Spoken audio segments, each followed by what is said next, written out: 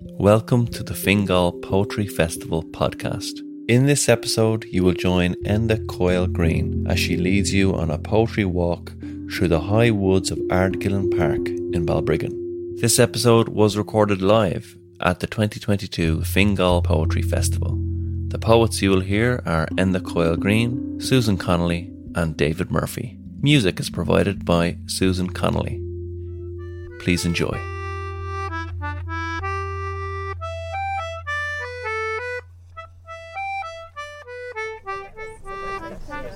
Right, everybody, welcome to the FINGAL Poetry Festival walk through the forest, or a walk in the high woods as we like to call it, and welcome to whoever is listening from the FINGAL Poetry Festival podcast too.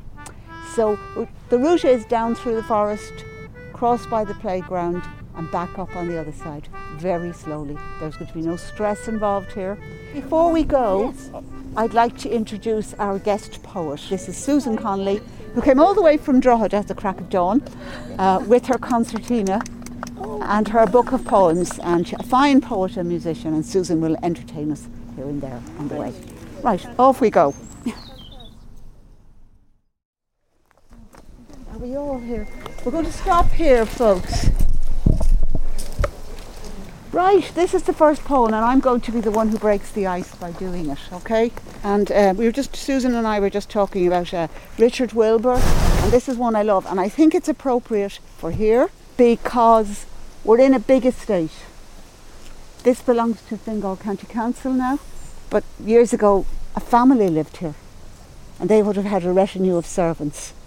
Can you imagine it? And being sent miles away in the dark over to the ice house at night to get ice for the gin and tonic or whatever.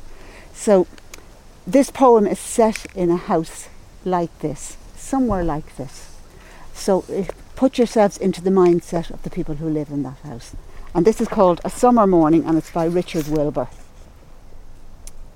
Her young employers, having got in late from seeing friends in town, and scraped the right front fender on the gate, will not, the cook expects, be coming down. She makes a quiet breakfast for herself. The coffee pot is bright, the jelly where it should be on the shelf. She breaks an egg into the morning light, then, with the bread knife lifted, stands and hears the sweet, efficient sounds of thrush and catbird, and the snip of shears where, in the terraced backward of the grounds, a gardener works before the heat of day. He straightens for a view of the big house, ascending stony grey out of his bed's mosaic with the dew. His young employers, having got in late, he and the cook alone, received the morning on their old estate, possessing what the owners can but own. Isn't that beautiful? So we are possessing what Fingal County Council can but own. So anybody like to follow me and read a poem? Somebody brave? Or do you know what we'll do? We'll start with Susan. Susan will play us a tune. Yeah. And then Could I read a poem first? Of course you can do that. Yes. It'll just make more sense then when I play a tune. Okay, Susan. This is a really lovely event, and thank you Not for at all, asking I'm me really along. glad. I hope you all enjoy it. Enda asked me to play the flute. I've played music all my life, but she asked me to play the flute. But although I've played the flute all my life, and I've taught it and played in an orchestra, I stopped teaching it during COVID. And I haven't really played it since, so I felt really uncomfortable. And during COVID I took up the concertina, so just on Zoom mainly, and I just started proper lessons in Cultus and Dundalk last October, so I'm very much a beginner. I won't be playing at speed. But anyway, to introduce that, I just want to read a poem. It's a September poem, and it's an event that shaped my life completely. It's about playing the piano. And when I was 11, I was sent to boarding school, and I'd been playing the piano like many a child, from about the age of 8. But when I went to boarding school, I was really homesick. And I started going to this piano teacher every Tuesday. And it's a homage to a really good teacher. And it shaped my life because I learned the piano at school, and then I went on to study music at college, and I became a music teacher. I taught the piano for over 20 years, then the flute for 15 years, and here I am now in my 60s taking concertina lessons.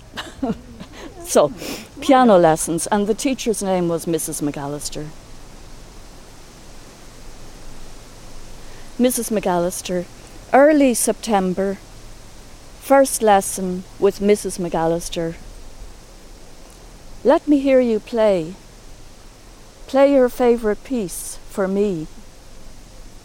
Shy, shaky, in slow motion, I tried the sunbeam polka. She nods and smiles. I notice her man-size hands, the kindness in her voice.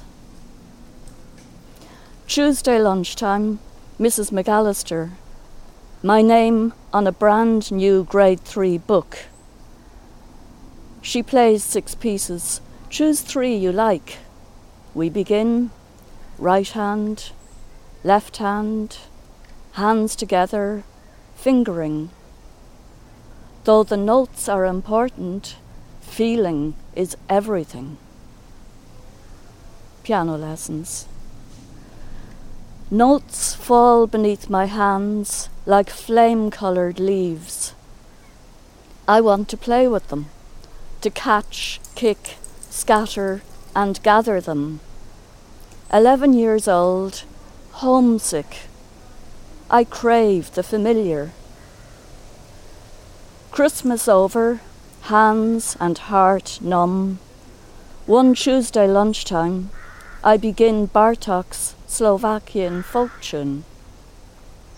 The first chord sends a shiver up my spine.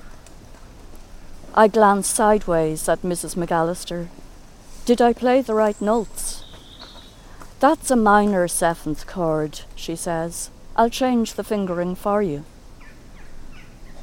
What a strange sound I hold captive in my hands.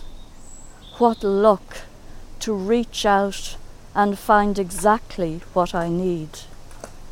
At home, at last, in the new and unfamiliar. My life, a piece of music I have barely begun to play. Week by week, Mrs. McAllister draws out the silence at my core. Teacher and child, each Tuesday lunchtime, side by side. With a sudden pang, I know that's my favourite piece of all. Memory, which lightens and brightens everything. Heartwarming, comforting music at my core.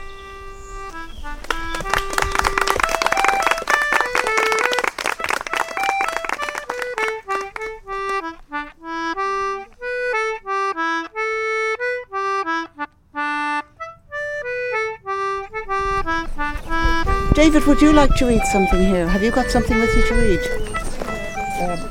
Yeah, I can give it a go. Well, we're on a walk, so I'll do a poem about walking the Camino. It's a poem from a collection of mine that was brought out in the middle of COVID called Drowning in the Desert. This is about going to Finisterre, and when you get to Finisterre, there's a tradition that you finish the Camino, so you burn an item of clothing as a symbol of renewal.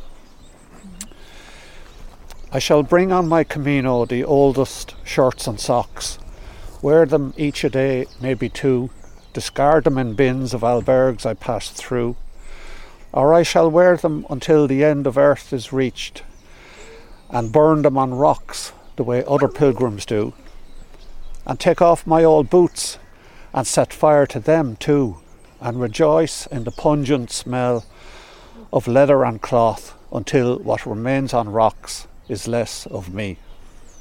Sinead.